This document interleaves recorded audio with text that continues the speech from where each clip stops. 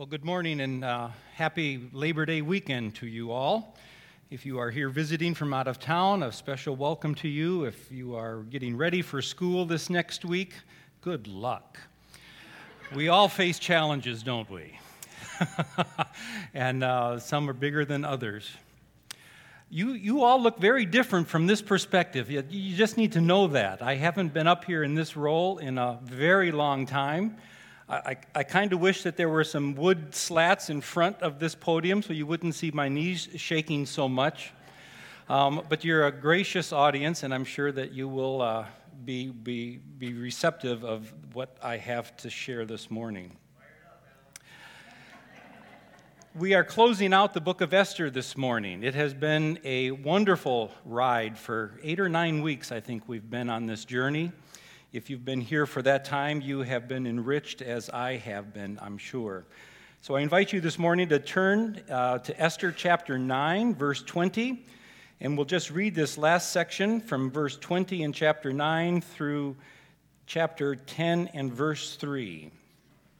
Esther chapter 9, starting in verse 20. And Mordecai recorded these things and sent letters to all the Jews who were in all the provinces of King Ahasuerus, both near and far, obliging them to keep the 14th day of the month of Adar, and also the 15th day of the same, year by year, as the days on which the Jews got relief from their enemies, and as the month that had been turned for them from sorrow into gladness, and from mourning into a holiday, that they should make them days of feasting and gladness, days of sending gifts of food to one another and gifts to the poor. So the Jews accepted that what they had started to do and what Mordecai had written to them. For Haman the Agagite, the son of Hammedatha, the enemy of all the Jews, had plotted against the Jews to destroy them, and had cast pur, that is, cast lots, to crush and to destroy them. But when it came before the king, he gave orders in writing that his evil plan and what he had devised against the Jews should return on his own head, and that he and his sons should be hanged on the gallows. Therefore, they called these days Purim, after the term pur. Therefore, because of all that was written in this letter, and of what they had faced in this matter, and of what had happened to them, the Jews firmly obligated themselves and their offspring and all who joined them, that without fail they would keep these 2 days according to what was written at the time appointed every year, and that these days should be remembered and kept throughout every generation, in every clan, province, and city, and that these days of Purim should never fall into disuse among the Jews, nor should the commemoration of these days cease among their descendants. Then Queen Esther, daughter of Abihail, and Mordecai the Jew gave full written authority, confirming the second letter about Purim. Letters were sent to all the Jews in the 127 provinces of the kingdom of Ahasuerus in words of peace and truth, that these days of Purim should be observed at their appointed seasons, as Mordecai the Jew and Queen Esther obliged them. And they had obliged themselves and their offspring with regard to the feasts and their lamenting. The command of Esther confirmed these practices of Purim, as it was recorded in writing. Chapter 10. King Ahasuerus imposed tax on the land and on the coastlands of the sea, and all the acts of his power and might, and the full account of the high honor of Mordecai to which the king advanced him. Are they not written in the book of the Chronicles of the kings of Media and Persia? For Mordecai the Jew was second in rank to King Ahasuerus, and he was great among the Jews and popular with the multitude of his brothers, for he sought the welfare of his people and spoke peace to all his people. I first want to thank Pastor Mike for not asking me to preach last Sunday. Pastor Nate did a wonderful job with the names of the 10 sons of Haman, and I just couldn't have gotten through that myself. So this week is much better for me than last. So thank you, Pastor Nate, for doing a wonderful job last week with that. This section just kind of details, again, and kind of in a repetitive fashion, establishes the Feast of Purim that has been celebrated for over 2,000 years amongst the Jews in various communities worldwide. And they continue to this day to commemorate what was established way back at this period of time. We have been on an absolute delightful journey through this book that is all narrative. It's a piece of narrative biblical literature. And a piece of narrative information like we've read and we've heard has to be interpreted carefully because it's just a story that's being told. There aren't direct commands that say, you need to do this or you need to do this, other than the commemoration of the Feast of Purim that we just got done reading. If you have been following with the guidebook that was made available, Pastor Mike said that there are 3 themes that he wanted to develop and has in fact developed week by week throughout this book of Esther. 3 significant things to look for as we look at this narrative information. And kind of as a way of review this morning, I hope I'm not really going to be saying anything new. I just want to repeat some significant things that have already been said, because repetition is the mother of learning. The more that things are repeated, the more that they're embedded in our brain, and the more that we can walk away enriched by them. So I'm just going to basically repeat things that have already been said to us through different mouths, through different spokespersons that are significant in this wonderful book. Pastor Mike said to look for 3 key themes. The first one is divine providence or divine sovereignty. If you are new to Reformed theology, or if you've dabbled with Reformed theology for years, you'll know that this is a hallmark of Reformed theology. Divine sovereignty. We like to talk about it. One, because it's true, because it's repeated throughout Scripture. Every book mentions something to do with divine sovereignty. God is in control. God has a plan. God has decrees. God has a purpose in his endeavors with what he is doing on earth and throughout history and in the future. God is in control. We rest upon that as an assurance. And indeed, without directly addressing the Jehovah God of the universe, we can see that God's hand is working throughout the book of Esther. Secondly, a theme of human responsibility or human faithfulness. Again, this is another recurring theme in Reformed theology, but it has limits. We realize that humans are responsible to be faithful. We are not responsible for the results of our actions. God is ultimately in control of the results. We are required to be faithful. And Mordecai and Esther have shown that when the opportunities presented themselves, they were faithful to say something, to do something, to be obedient to what they knew to be true. And then God was left with the results. And the third is the absurdity of wickedness. The absurdity or the foolishness of wickedness. We saw that the proverb, the wise will inherit honor, but fools get disgrace. We saw that lived out in wonderful fashion between Haman and Mordecai. Again, that premise is repeated in the New Testament, Galatians 6:7. Do not be deceived, God is not mocked. Whatever you sow, that will you also reap. The absurdity of wickedness was in living color in the book of Esther. Pastor Mike, Pastor Nate, and Pastor AJ, in my opinion, have done a wonderful job in the past weeks of going through this book and revealing these 3 themes and expanding upon them, detailing them, and motivating us and encouraging us to understand them in a greater and deeper way, and what our relationship is to those great themes. If I could summarize the book of Esther in a simple sentence, it would be this. After this, you can probably take a little nap and go to sleep because I'm not going to say anything more significant, but get this. God delights in displaying his power.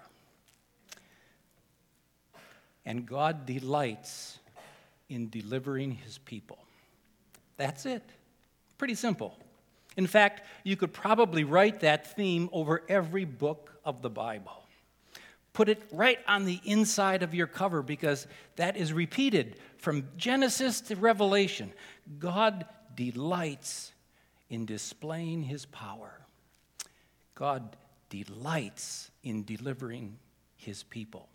Sometimes those two events take place at the exact same time. Other times they're separated by centuries. But the theme is consistent and it's true. From the Red Sea to the empty tomb, God delights in displaying his power. It's the most dramatic expressions of this that are the most memorable. They make the greatest Sunday school lessons.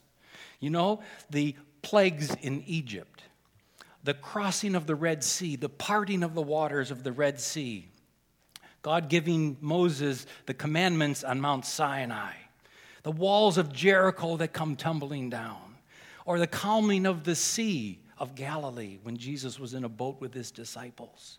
The most dramatic expressions of these things are what stick in our mind. They make the best Sunday school lessons, but they're not always the most significant. You see, sometimes when God acts quietly, it makes a big difference.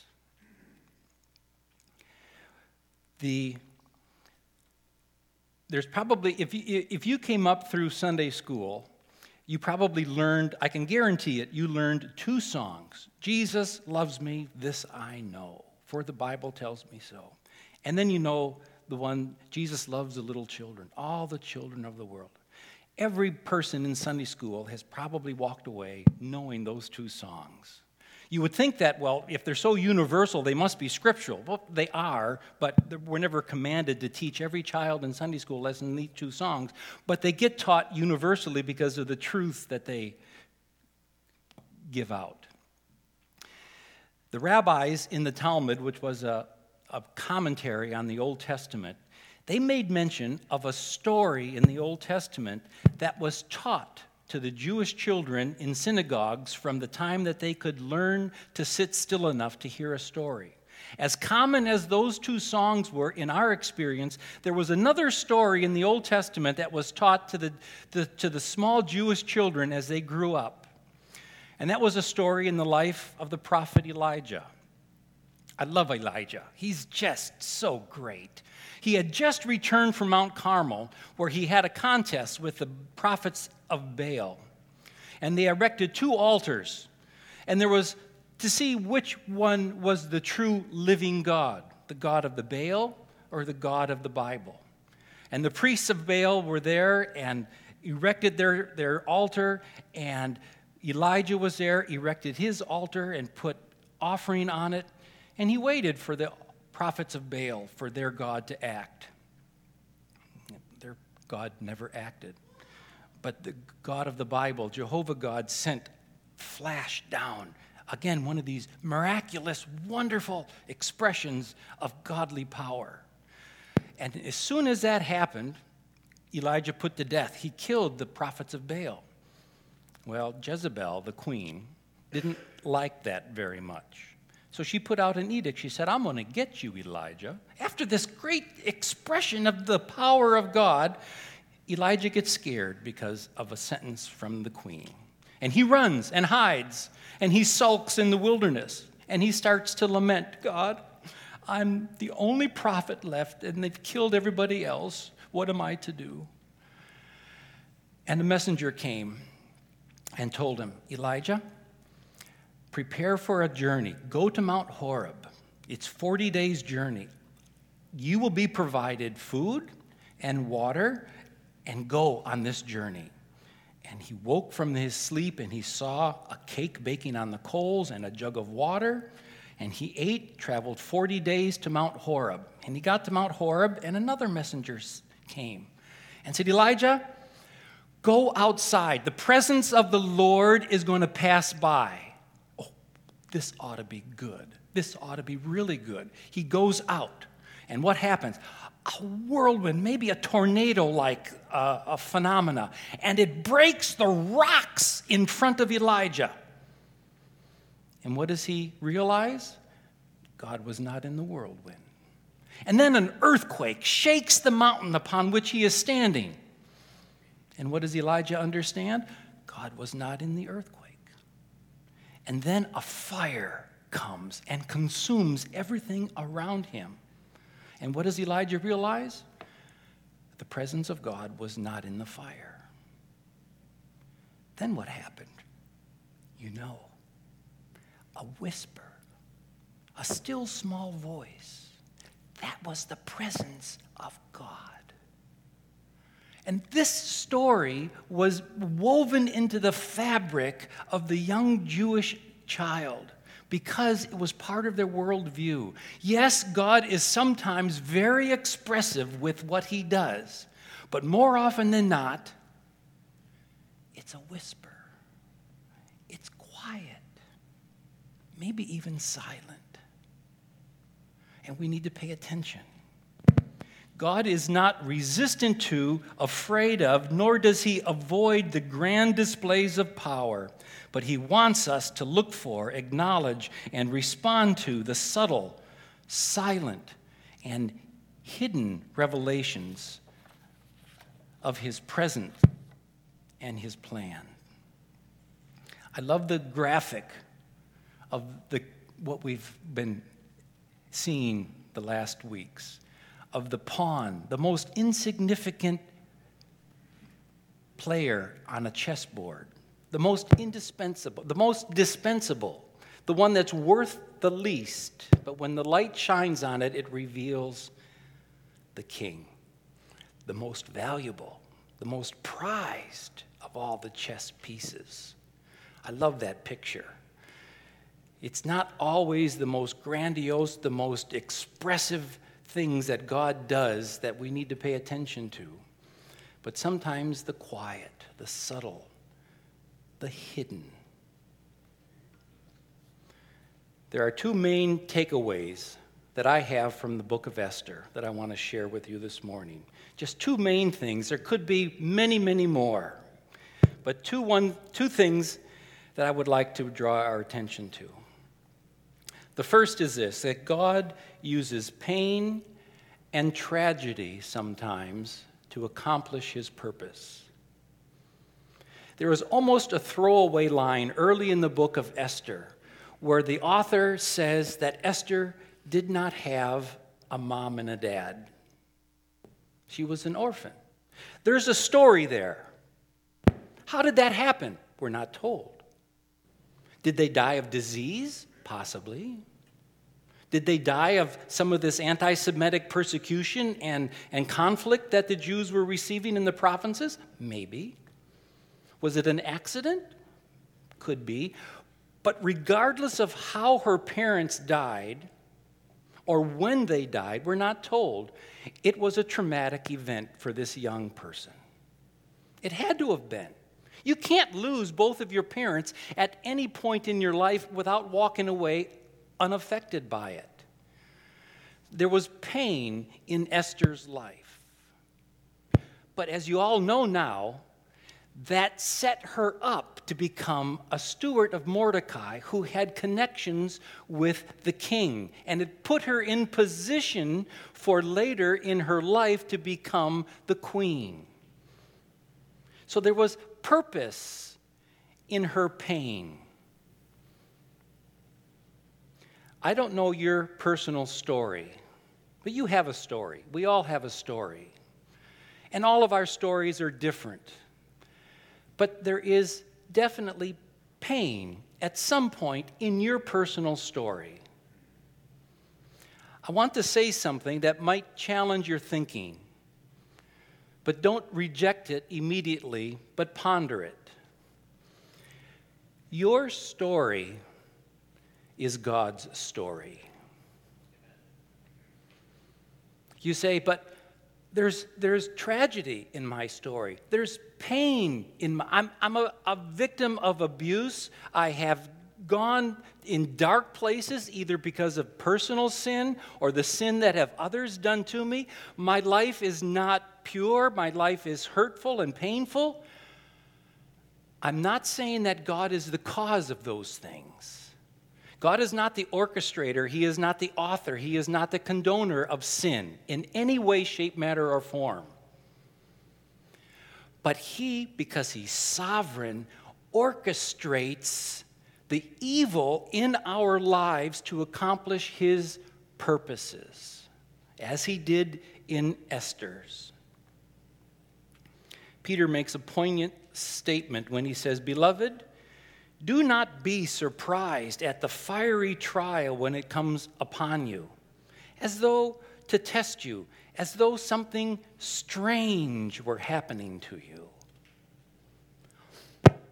That's the human response, isn't it? There's something strange, abnormal, unbiblical happening to me when these fiery trials are coming upon me.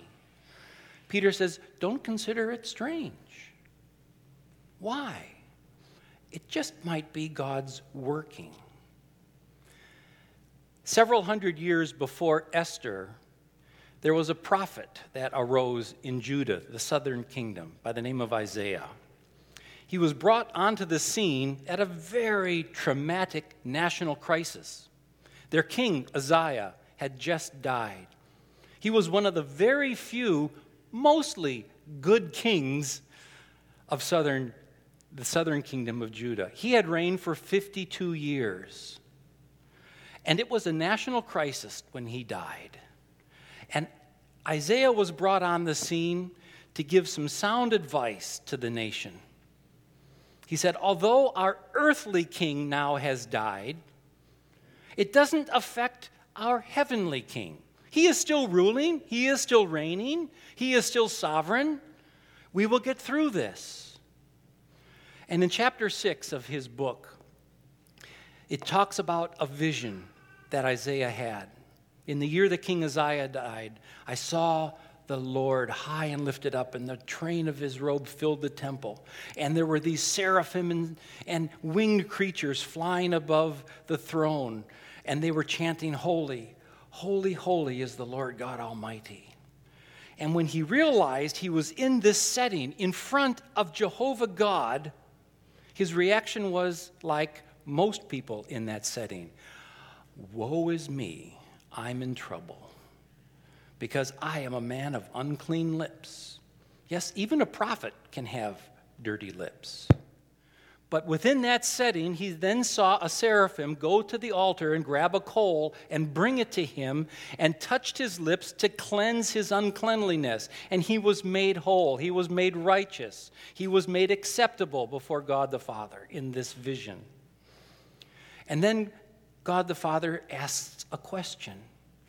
Who will go for us? Who can we send? And out of abundance of gratitude, Isaiah says, "Here am I, Lord, send me." And Jehovah gives him something to say. Okay, Isaiah, go to this people.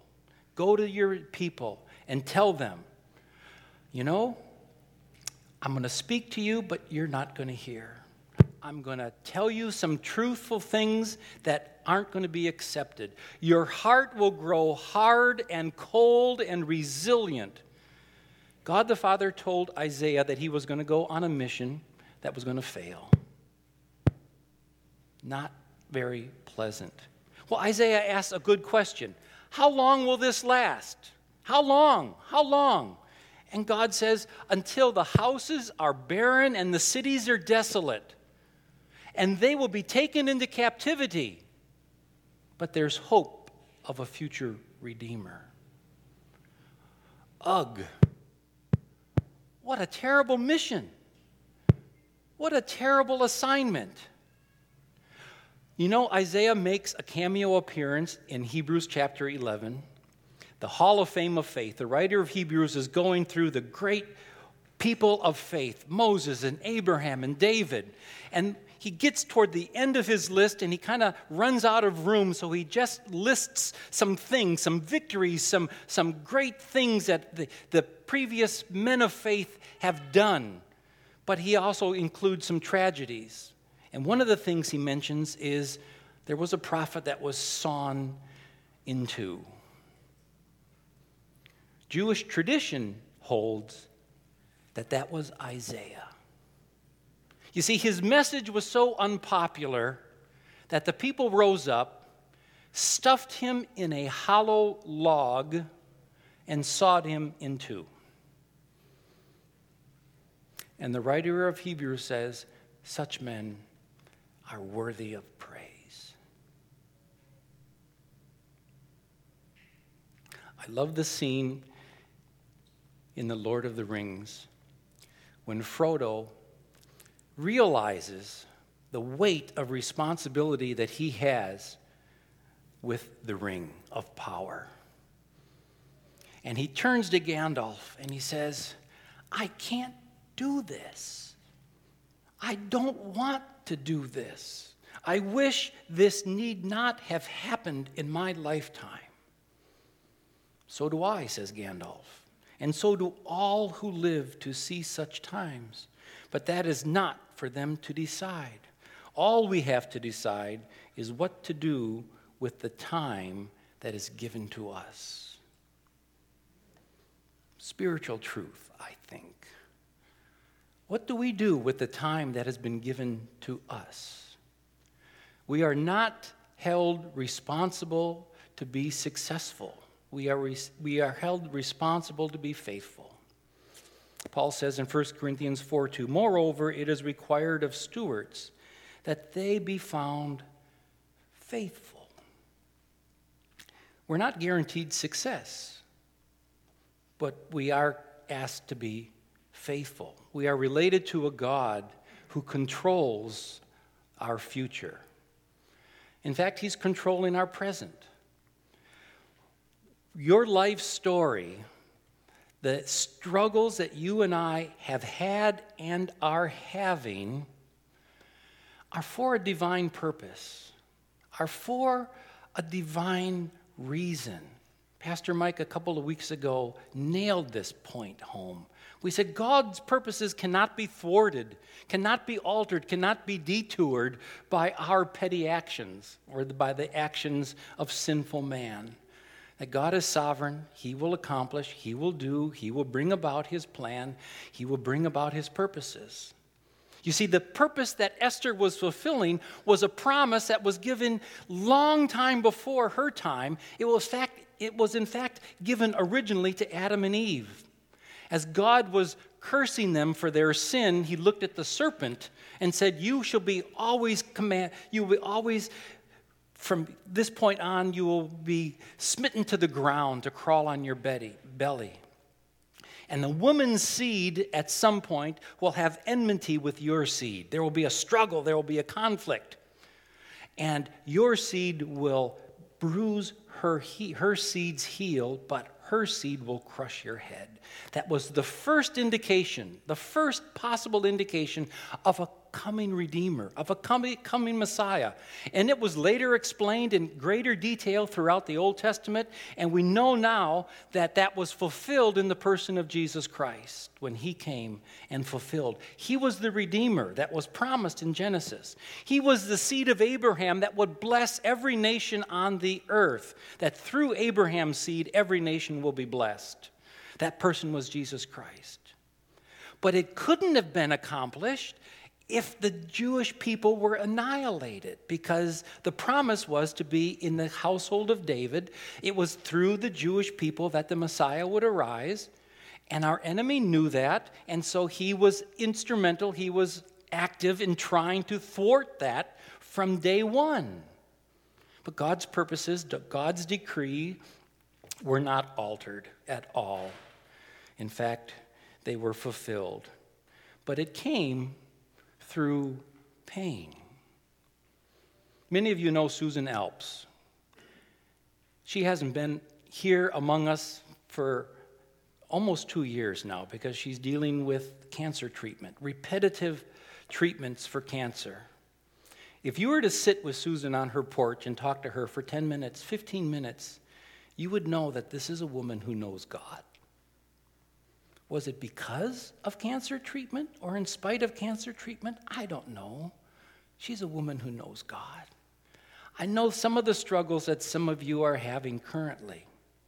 You walk with God hand in hand, tighter, more intimate through those times of struggle, through those times of pain, then through the times of joy. That's just the way it happens to go. If you're more than 50 years old, you have seen a tremendous shift in the culture of our country just in the last few years. And if you reflect upon the way that it was when you were a child, you can see what has happened morally in our culture. It's changing rapidly, very fast. And we don't necessarily have to respond to it, but inevitably, I think we will. You know who Jack Phillips is in Colorado, the baker, who has had multiple lawsuits brought against him for his stand against Christian marriage.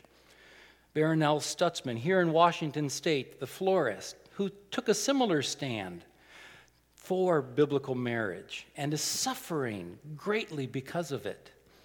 I don't know how much longer we as believers will be able to go untouched, as it were, by the cultural, moral pressures that will come against us and the things that we stand for. We need to be ready. We need to be faithful. We need to be ready to endure pain, because I think it's coming. So the first takeaway is that God uses pain and tragedy to accomplish his will. Secondly, God used Esther and Mordecai's wise choices for his glory. At a moment in time, the book says, she was born for such a time as this. She was ready. She was in the right place at the right time for the right purpose, and said the right thing in the right way at the right time to the right person. And God worked mightily. Isn't it interesting to know, to think, to envision, what can God do with a simple act of obedience on my part? Who knows? God knows, but maybe we can't see the end from the thing that we're currently in. I love the story of a man named Mordecai Ham. Mordecai. That's a familiar name. We've talked about it for a long time now. Mordecai Ham was born to a Baptist preacher's household in the late 1800s. He was, in fact, an 8th generation. There were 8 generations of Baptist preachers before him. So it was kind of inevitable what his parents, his dad, was going to encourage him to do. When he was 9 years old, he tells that he sensed God's call into the ministry. At a 9-year-old boy, it is possible for God to call somebody into ministry that early.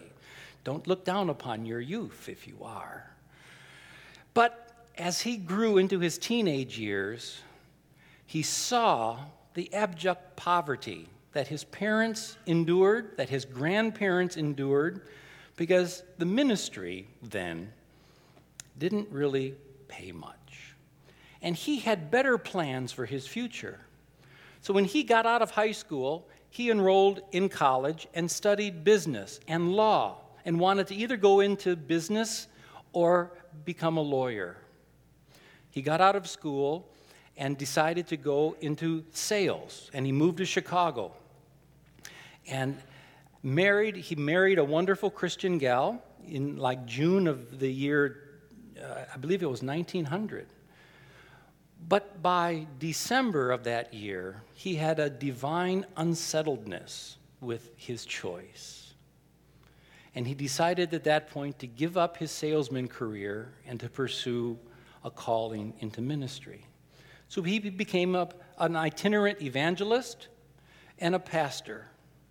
And he toured the whole southern parts of the United States holding revival meetings. A group of businessmen in Charlotte, North Carolina in 1927 asked for Mordecai Ham to come and hold meetings outside of town. And they erected a tent out in a field, and Mordecai came and started holding revival meetings. And people from town would come and hear him each night. About halfway through the week, 2 15-year-old boys decided to check it out. There was something happening outside of town that they wanted to see what was going on. So these 2 boys came to the tent meeting that night, and Mordecai Ham's posture was such that it made these boys a little uneasy. You see, Mordecai liked to point at people and talk about sinning and sinners. Well, these two boys didn't like being called sinners, but they wanted to come the next night to hear what he had to say again. So they decided to join the choir. He said, if we sit behind him, he can't point at us. They couldn't carry a tune in a bucket, but they sat behind Mordecai Ham that second night. And Mordecai began his message by saying, there is a great sinner among us tonight that will meet Jesus. One of those 15-year-old boys knew he was talking about him. And when it came time for the invitation, he came forward and expressed faith in Jesus Christ, and that boy's name was Billy Graham. And now you know the rest of the story. It says, historians say that Billy Graham in his lifetime preached the gospel to approximately 2 billion people. Maybe because of the reversal that Mordecai Ham had to pursue ministry instead of business. Did God have another plan to convert Billy Graham? Possibly, but this is the one that he used. A man was faithful, a man was obedient to God's call into ministry, and it resulted in a tremendous advance of the kingdom of God. What might God call you or I to do in this next season of life? What challenge lies before you that you maybe need to reinterpret as God's blessing instead of God's cursing? God's not angry with you. Regardless of what is in your life right now, as a believer, God is not angry with you. He is not punishing you. But pain can sometimes come to expand our vision of what God is wanting to accomplish in us, through us. See, God is set on glorifying himself. God delights in displaying his glory. And he delights in delivering his people. Expressed beautifully in the book of Esther, virtually every other book says the same thing. Our God expresses, and he delights in expressing his power, glorifying himself, and delivering his people. It might not come right away. We like microwave results. Give me my popcorn now. It might not come that fast. It might be surprising how it comes. Not at all how we expect, but it will come. I've read the end of the book. We win. We win. God is glorified. God reveals himself. God's plan wins. It's not going to be thwarted. It's not going to be turned aside. It's not going to be overridden. Evil may seem to prosper. Evil may seem to win. Pain may seem to be hard. Paul said, if I live, I live. If I die, I die. Oh, God, give us that mindset. This temporal life that we find our feet firmly planted in is temporal. We are sojourners. We are just transients in this time frame. Eternity is ahead of us, brothers and sisters. Eternity lies before us. It will be never-ending. Never-ending delight and joy in God's presence when we will see him face to face, and the mysteries of his workings will be revealed, and we'll know. We won't have to guess anymore. That's what I'm looking forward to. That's what my takeaway from the book of Esther is. That's what my takeaway from the whole of Scripture is. God wins. I want to be on his side. Don't you? Let's pray. Jehovah God, thank you for revealing your beautiful nature and your beautiful character throughout Scripture. Thank you for your sovereign control over your creation. Thank you that nothing takes you by surprise, nothing takes you by accident. You are behind things when we don't see. You are whispering more often than you are shouting. Open our eyes, open our ears to hear and to see.